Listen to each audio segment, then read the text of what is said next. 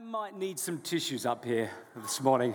It's going to be an emotional one, I think, but I'm really looking forward to getting into the Word with you. And as Riley said, this is my first sermon here as a T-shirt wearing member of Sovereign Grace Parramatta, and it's a real joy. For those of you who don't know me, my name is Lewis, and I, with my family, have been attending here now for 9 months, and a member of this church for 3 weeks, and they've got me preaching already, so it's great.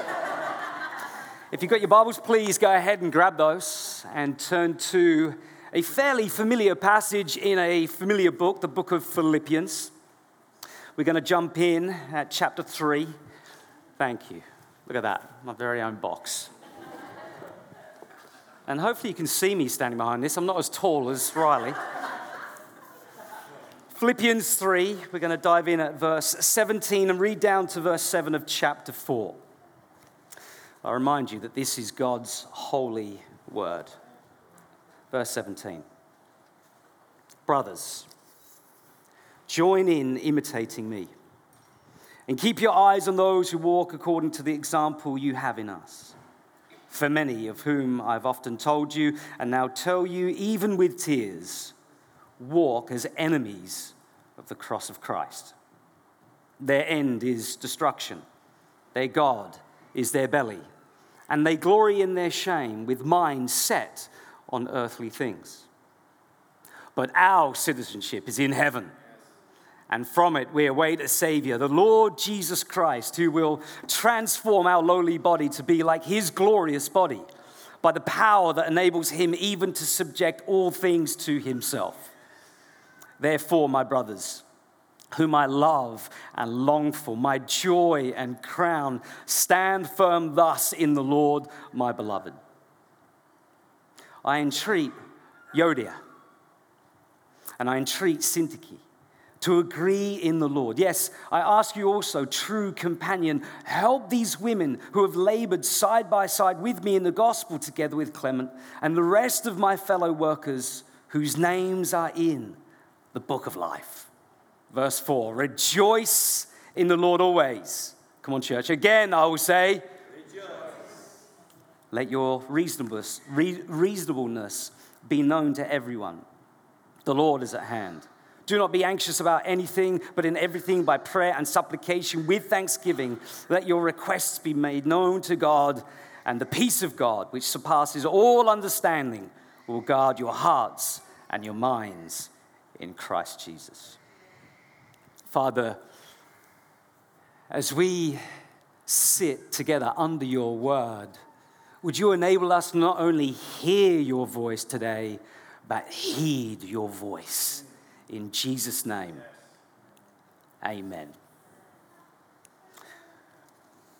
One of the first songs I ever sung as a newbie Christian went, rejoice in the Lord always. Who knows the song?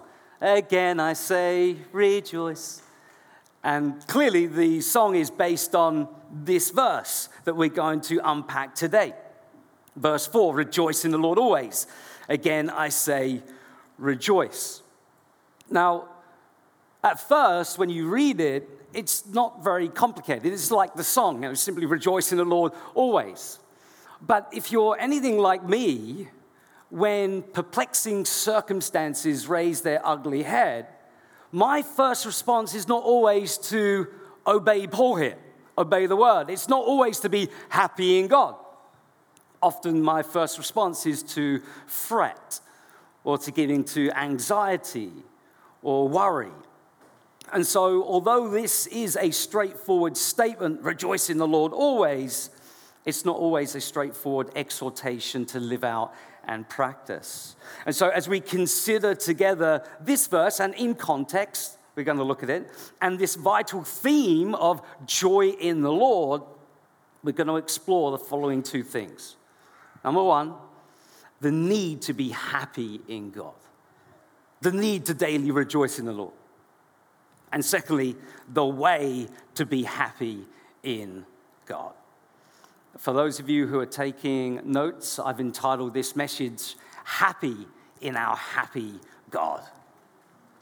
So first up, the need to be happy in God. The theme of joy permeates, even saturates this book from end to end, from cover to cover. This is largely a happy book. The phrase joy and rejoicing are mentioned 16 times in just 4 short chapters. And although Paul is sitting in a Roman prison cell, he's still rejoicing in God. And his deep desire in this book is for these believers, and by way of extension, all of us sitting under the word of God today, is that they too, and we too, experience joy in our happy God. This is why Paul joyfully exhorts us in chapter 3, verse 1, where he says, "Finally, my brothers, rejoice in the Lord." It's on the screen. And then in our verse, he gives us, you can tell I haven't done this for a while. That's better. And in our verse, the double imperative, rejoice in the Lord, again I will say rejoice. Now, the reason why he says again and say rejoice, this is not just Paul being stylistic. Like, hey, it's got a nice ring to it. Rejoice, I think I'll say it again. Rejoice in the Lord.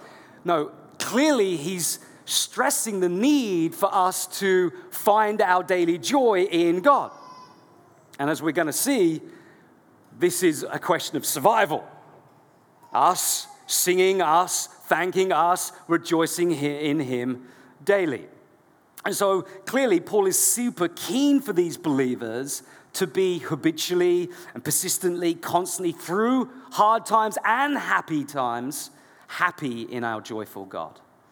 Now, thankfully, this doesn't mean that we are to rejoice in the dark circumstances themselves. Few, I'm going through a hard time. Awesome, I've been diagnosed with leukemia. How good. I feel on top of the world. And for those of you who don't know me or my story, I'm not being insensitive at this point. Last year, I might need the tissues in a minute, but last year, on Natalie's birthday, I was diagnosed with AML. And for those of you who know, acute myeloid leukemia. I was like, what's that? And I was like, that's blood cancer. And my response, and our response to the family wasn't, awesome, suffering. It was, this sucks. And there were many tears and a lot of sorrow, but I can say to you, by the grace of God, he caused us to be brave. And we knew and we felt that we were held by grace God's sovereign, kind, loving hands. And he gave us the ability, through our tears, through our sorrow, through our pain, to rejoice in the Lord always. And for some of you, this is your story, right? Currently, you're going through hard times. It's not rosy in the garden. It's not what Paul's getting at. He's not talking about us having a glass half full kind of approach to life. Sometimes you don't have a glass, and there's only sorrow. But wonderfully, the Christian life is 2 Corinthians 6:10, sorrowful yet, and that yet carries so much freight, yet always rejoicing. Not rejoicing in the pain, not rejoicing in the circumstances, but rejoicing in the one who is over all the circumstances and the one who carries us through those difficult times, the Lord Jesus Christ. And so this is what Paul is driving at. He wants us to find our joy in him regardless of what's happening in our lives. Now, at this point, the question arises, yes, but why? Of course, it's nice to be happy in God. It's a lot better to rejoice in the Lord than not to rejoice in the Lord. But why does Paul emphasize the need for us to be joyful here in this verse and in this passage? We need to dig around a little bit in the immediate context to gain some reasons why we're to rejoice in the Lord. And I've got 3 of them, many others, but I'm going to give you 3. And if I was to summarize the main reason why we need to rejoice in the Lord, I'd summarize it in one word, and that is survival. Survival.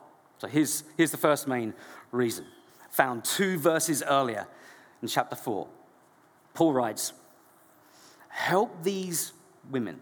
Sorry, verse 2. I entreat Euodia and I entreat Syntyche to agree in the Lord.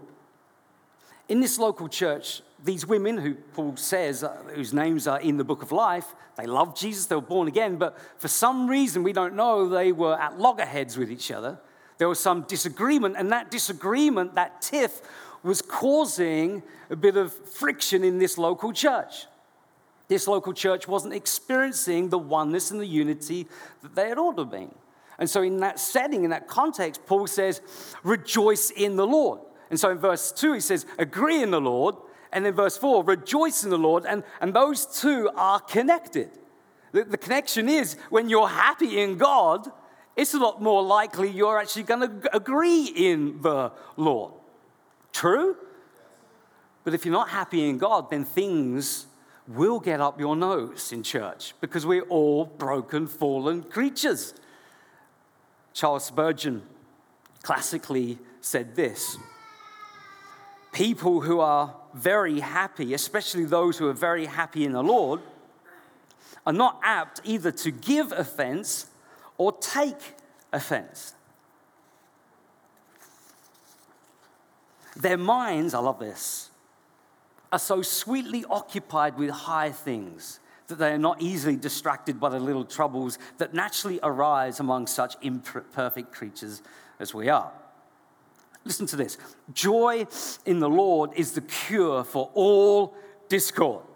Local church discord, marital discord, relationship joy in the Lord is very practical, in other words. Should it not be so, he says?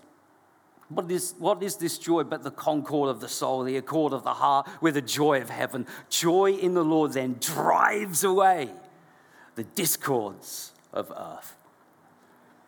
And so this is why we need to be happy in God. Because local church unity, local church harmony depend on it. Persistent, pleasant joy in God is not just a cute thing to have. This local church depends on us being those who sing through the suffering, those who rejoice in the Lord always. Number 2, so local church survival. Second reason why we need to be happy in our God is found 2 verses earlier, after, in verse 6. He says, do not be anxious. Now, this is a famous verse, no doubt it's kind of on your fridge. He said in verse 6, do not be anxious about anything, but in everything by prayer and supplication. Now, notice his language here. With what? With thanksgiving. You could say with rejoicing. With thanksgiving, let your requests be known to God. And here's the glorious outcome and promise. And the peace of God, which surpasses all understanding, will guard your hearts and your minds in Christ Jesus. You see, although sorrow and suffering can coexist with singing, sorrow and singing can exist in the life of the believer together, but stressing and singing cannot. Worry and worship are incompatible. And you know this. Fretting and rejoicing don't mix. When you're worrying, you're not rejoicing. True? But when you're rejoicing, you're not worrying. You're not fretting in that moment. In fact, interestingly, the Greek language or the Greek imagery behind the word anxiety is to have your mind fractured. It's to have your mind pulled to pieces. And for those of you who are experiencing anxiety at the moment, this is how you feel. I remember after my bone marrow transplant, it was a year ago now, I was plunged into an ocean of despair. I had so much anxiety. I mean, interestingly, when I was going through round after round after round of chemo, I was like, this is not too bad, even though I looked pretty bad. But after the transplant, I was so anxious. My brain, I felt like, was just being pulled to pieces. So much fear and worry and anxiety. And this is how it feels. Your brain feels to be kind of splintered and fractured. And so when we do rejoice in the Lord, it gives us the ability, as Paul says, thanking him. And the result is peace of God. Because when we choose, sometimes it's just the act of the will. I don't know, even in this pain, even when things don't make sense, I'm going to, through my own volition, to trust and thank. And as you rejoice, that's an expression that you're trusting in him, that you're looking to him. Even when you don't understand all the pieces, you can't discern his providence. The result is peace of God, which surpasses understanding. And I can tell you this is my experience, this peace of God. And so this is why we're to rejoice in the Lord always, because it's a question of survival. Surviving the daily, even hourly temptation to be anxious.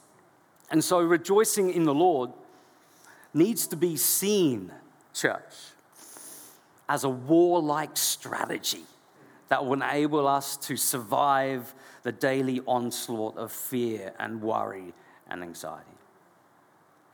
So, survival, local church survival, daily survival against the onslaught of anxiety, experiencing the peace of God as we continue to look heavenward, as we continue to thank him and trust him.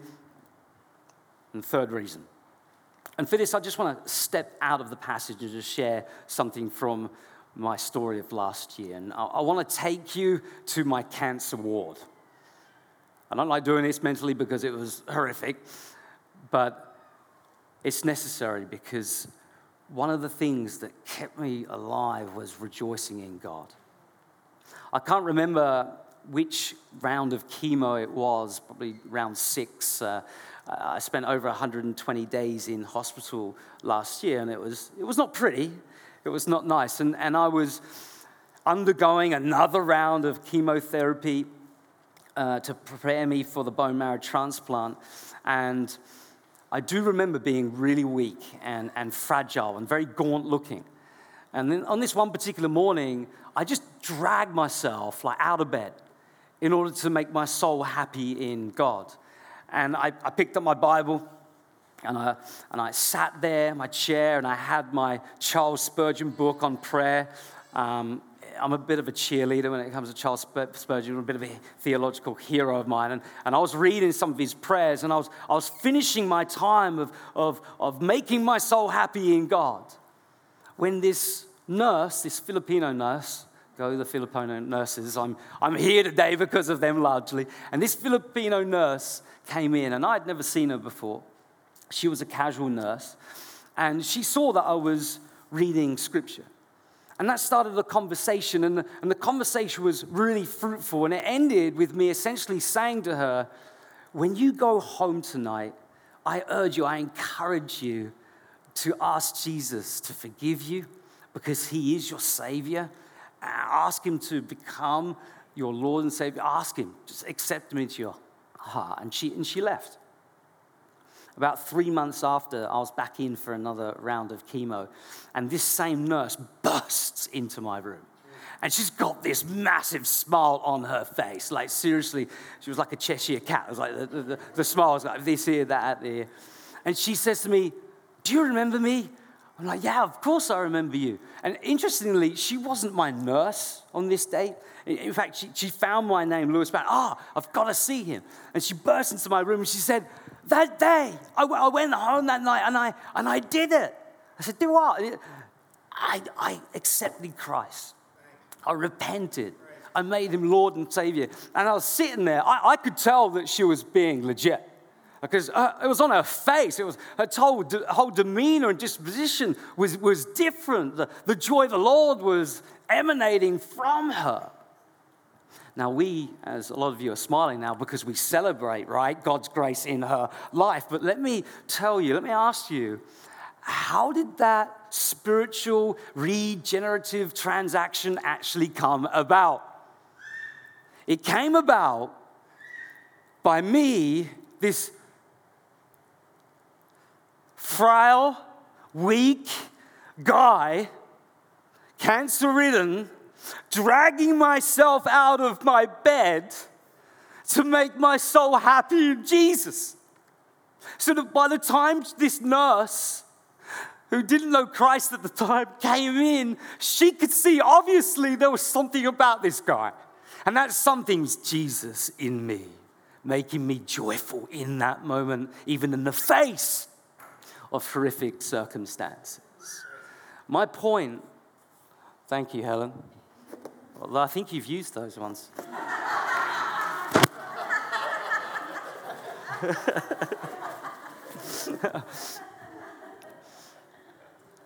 My point is here, this is the clincher. What if that nurse that morning would have found me still in bed? Woe is me, licking my wounds, being full of anxiety, uncertainty. Now, we believe in the sovereignty of God, but I also believe in the responsibility of man. Maybe that would never have happened. This is why we need to drag ourselves out of bed in order to make our souls happy in God. Because when we do, listen, church, our witness will become more winsome. The gospel will become more plausible when our lives have been radically touched and transformed by the joy of Jesus. And so as an evangelist, I'm always after the killer apologetic. The strategy, the argument that will just, win the debate and cause people to consider Christ. But I tell you what, the great apologetic is joy in Jesus. And I wonder why George Muller, the evangelist, Bristol, England, who took care of many orphans, over 1,000 orphans in Bristol, he said this: I saw more clearly than ever that the first great and primary business to which I ought to attend every day was, listen, to have my soul happy in the Lord. Why? Because it's a matter of survival, local church survival. This church will not survive nor thrive if we're a bunch of grumpy individuals. It's a question of personal survival against the onslaught of worry and doubt and anxiety. And our witness will become sweet. We will adorn the gospel when we are full of the joy of the Lord. Amen? Let's be Pentecostal this morning. Let's say amen. All right, maybe not. Amen. Someone prayed for me this morning. I think went to a Pentecostal church. Used to be in Pentecostal. And I was like, I'm loving this. This feels like a real Penty prayer. Okay, so we've considered the what. What is he talking about? We've considered the why it's critical and vital that we are to rejoice in the Lord. But the pressing, urgent question here, as we finish up, is how? Like how do we actually cultivate and nurture this daily rejoicing in Jesus, daily being happy in our happy God? And this is our consideration, the way to be happy in God. Now, I've got 4 pointers here that all begin with the letter P. I love alliteration, but maybe we should have like 10 Ps because this is not an exhaustive list, but it will suffice. And what I want you to know is that all these things that we're going to go through are interconnected and interrelated. So here's the first P. It's ponder. Ponder. Paul could exhort these believers to rejoice in the Lord always, because he deeply believed that joy is always located in the Lord. He's not only the object of our joy, but he is the ocean of joy. He's the source of joy. He's the reservoir of joy. Joy is in the world because our God is alive and well. There is such a thing as joy because there is such a God, Father, Son, Holy Spirit, who have eternally delighted over each other. Father delighting in the Son, Son delighting in the Father, Holy Spirit, and so on and so forth. You get it? And out of this joy in the Godhead, they created the universe. And so this world is full of reflections of that joy, his joy. And so this is why Paul can be so confident, rejoice in the Lord, because he's joyful. He's full of joy. And if it's true, and I believe it is, that we become what we behold, then surely beholding our God as eternally happy in the Godhead should arouse joy and happiness in him. Does that make sense? Practically, we'll be more likely to be happy in God when we ponder the happy reality that our God is happy. That our Savior is a singing Savior. That's what we read in Zephaniah, right? He rejoices over us with what? Grumpy cries? No, singing. I love what Adam Ramsey says in his excellent book, Truth on Fire, in his chapter entitled, God is Happy, the Experience of Delight. He writes, I need another swig.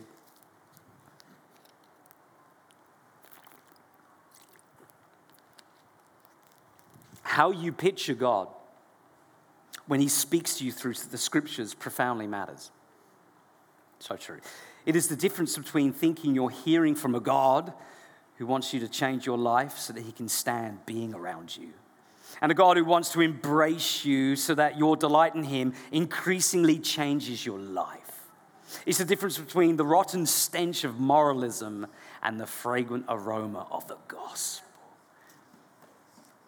You know, if I was to say to you, come here, like, Henry, come here. And as Henry looks at me, I'm kind of frowning, got my fist clenched, and he's kind of thinking to himself, I don't want to approach Louis. He's going to bash me in, right? He's going to smack me in the head. Now, if I use the very same words, come here. Go, yeah. Yeah. He's like, man, I'm going for a Louis huggle, buggle, snuggle, cuddle. Like, I'm going. That's what I say to my girls, come for a daddy, huggle, buggle, snuggle. Same words, but interpreted completely different because of his perception of my demeanor. If we only see God, and I've got to be real careful here. Some of you theological people are kind of like, oh man, you're treading on eggshells here. But if we only see God as holy, holy, holy, which he is, and not happy, happy, happy also, there's plenty of scriptures about the happiness of God. Luke 15, verse 10. When a sinner repents, what happens in heaven? There's joy in the presence of the angels. There's joy in the presence of the angels because the creator of the angels is rejoicing and singing over a lost son, daughter coming home. True? We're told in Hebrews that Jesus was anointed with the oil of joy and gladness. The fruit of the Spirit is joy. Jesus says on that day, we're going to hear him say, well done, good and faithful servant. Enter into what? The joy of your master. Our God is not only holy, holy, but he's happy, happy, happy. And if you really believe that, if you ponder that, what's going to stir in your heart? Joy in him. But if you, like Henry, that first time round, it's like, man, I'm a sinner. God's going to smite me. He's grumpy at me. But if you see him as Father, Abba, joyful, happy, happy, happy. And by that, I don't mean some wishy-washy Hollywood kind of thing. I mean intrinsically, eternally, profoundly joyful in himself. And he's happy, happy. And he says, you come here, my one. You come here, my son. Come on. We're going to find ourselves running to him in prayer. And when we come to corporate times of worship, we won't be like, oh, this is a miserable sin. Like, okay, yes, you repent. But, oh God, I'm so grateful that you've cleansed me, forgiven me, welcomed me. I think we need to ponder on this reality more. Because, if I was to say to you, all right, list for me your top 5 attributes of God. Go, bang. And in your head, you're thinking, okay, yeah, God's powerful. Yeah, God's gracious. God's loving. Yeah, God, he's holy. But I wonder if God is happy is on the list. I don't think so. And we need to challenge ourselves. God is joyful. Okay, I went way too long on that first P. Here's the second P. Providence. Providence. Our church forefathers used to say, Deus pro nobis, which means God for us. And this is what the doctrine of providence asserts. That since we are God's beloved daughters and sons through faith in his only begotten Son, the Lord Jesus Christ, we can be thoroughly convinced that everything God brings, everything God allows in our lives is an expression and an extension of him being for us, not against us. And clearly, Paul was a man who believed this. This reality of God's good providence, even though we don't fully make sense of it. I mean, a lot of people have asked me, so Lewis, what's your pearl of wisdom now you've come through your battle of cancer? And sometimes I just look at them and go, I got no pearls. I'm not too sure. But by faith, I know that God intended that for my good. Maybe to make me a little more humble. Because preachers can be arrogant. Not Riley. Maybe a little more sensitive to the sufferings of others. Maybe. Hopefully. But believing that God is for us, Deus pro nobis, I believe, will cultivate in you joy towards him. So I don't get this, God, but I'm cultivating this trustful disposition in you. This is what Andrew Murray, not the Scottish tennis player, but the 19th century Scottish missionary to South Africa, he writes this. What is of even greater importance is the cultivation, I love this, of a trustful disposition toward God. The habit of always thinking of him, of his ways and his works, even when they don't make sense, with bright, confiding hopefulness. And what comes out of that? Joy in him. When you trust that his providential workings are for your good. In this life, Romans 8:29, conformity to Christ. I think we've got a bit of room for movement there. And that's what he's doing in our lives. And in verse 30, eternal glory. And so if we can, by faith, trust that his providences are good, even in the midst of dark, gloomy circumstances, I believe that will invoke and inspire joy in him. I don't get it, but I trust you and I'm rejoicing in you. Amen? The third P, promise. So ponder, providence, and promise. In particular, I'm referring to God's promise to bring us safely home to himself in glory. And in our passage, which we read these joy-inducing words. In verse 20, Paul says, but our citizenship. Notice the language of promise here. Our citizenship, our home, our true home, is in heaven. And from it, we await a Savior, the Lord Jesus Christ. And what's he going to do? Well, he's going to do a number of things, but what is he going to do for his people? Verse 21, who will, promise language again, transform our lowly body to be like his glorious body by the power that enables him even to subject all things to himself. You see, daily reflecting on this wonderful future, wow, bodies like his, perfectly holy, perfectly healthy, and therefore perfectly happy for all eternity, reflecting on this glorious future, ought to enable us to obey what Paul says in Romans 12:12 when he says, rejoice in hope. Rejoice in hope. Because we realize, right, our best life is not now. Our best life is to come. And God has promised. And he's given us the down payment, the Holy Spirit, guaranteeing that future inheritance. We will be with him forever.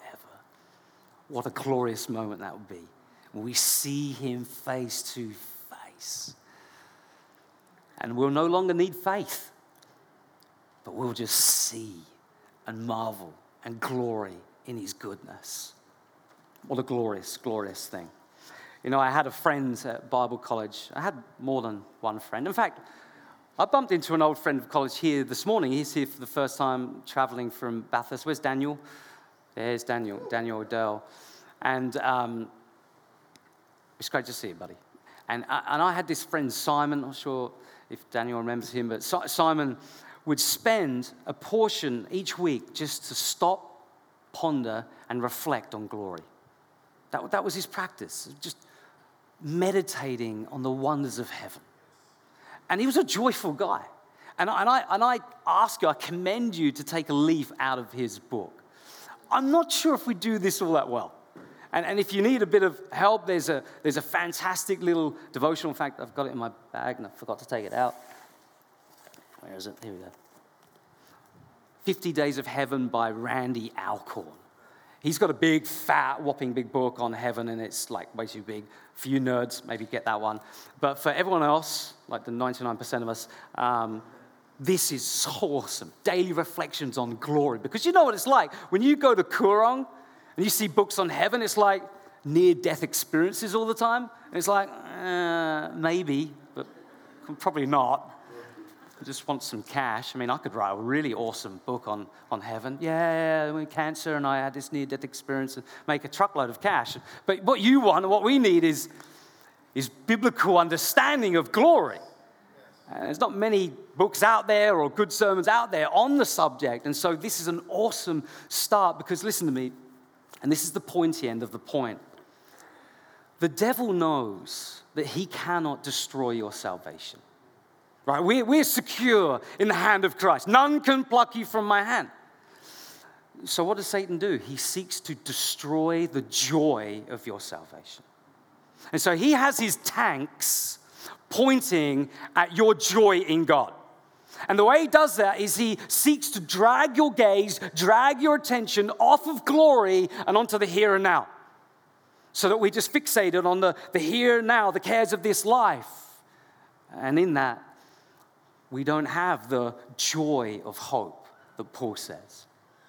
That's one of his main strategies. And so we need to combat that. We need a strategy, and this is an awesome place to begin. So promise, I believe when we reflect on glory, that will stimulate, stir joy for God in our hearts.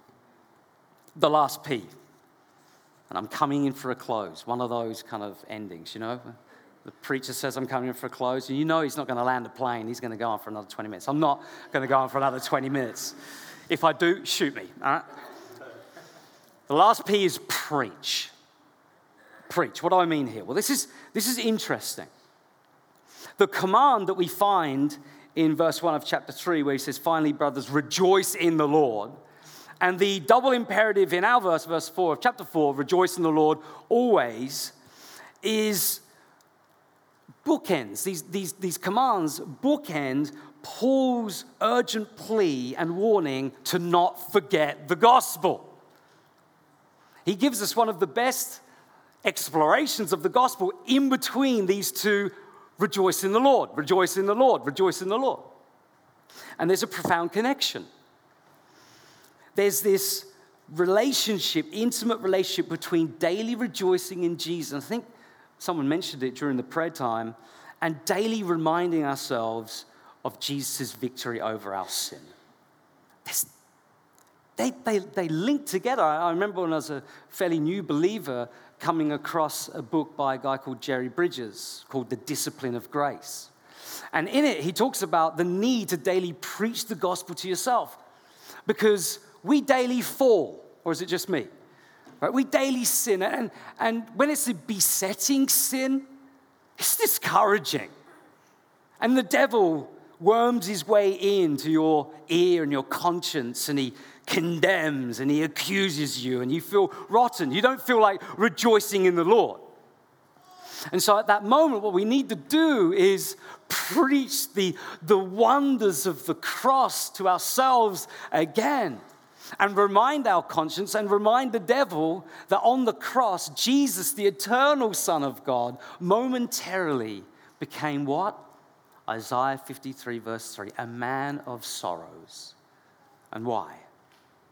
So that we would never, ever experience eternal sorrows in hell, but only ever taste and only ever enjoy eternal glory, eternal joy in the presence of our happy God. No wonder why Isaiah in Isaiah 52 verse 7 calls the gospel good news of happiness. The gospel is supposed to make us happy in our happy God who is completely forgiving us. Past, present, future sin. There's that Old Testament imagery of God putting our sins in a bag and casting them into the deepest ocean, forgiven, forgotten. He's completely accepted us. He's completely cleansed us. He's completely adopted us in the beloved as his beloved. And one day, he will say, enter in to the joy of your master. And forever we will sing, rejoice in the Lord always. Again I say rejoice. Rejoice in the Lord always. Again I say rejoice. Brothers, sisters, rejoicing in the Lord is a question and a matter of survival. Local church survival. Surviving against the daily onslaught of fear and the lies of the enemy. And my prayer is that we would be found pondering God, our happy God. We will be found reflecting on the glory that he's promised us. That we would be interpreting God's providence as kindness in order to sanctify us and prepare us for glory. And we will be found ever preaching this priceless gospel to ourselves and to each other. Amen. So that we would rejoice in him all the days of our lives and find our highest joy in our happy God. How about we stand, church?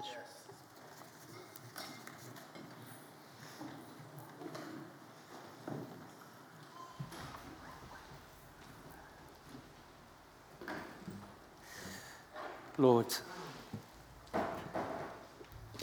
may we be found so grateful for your grace.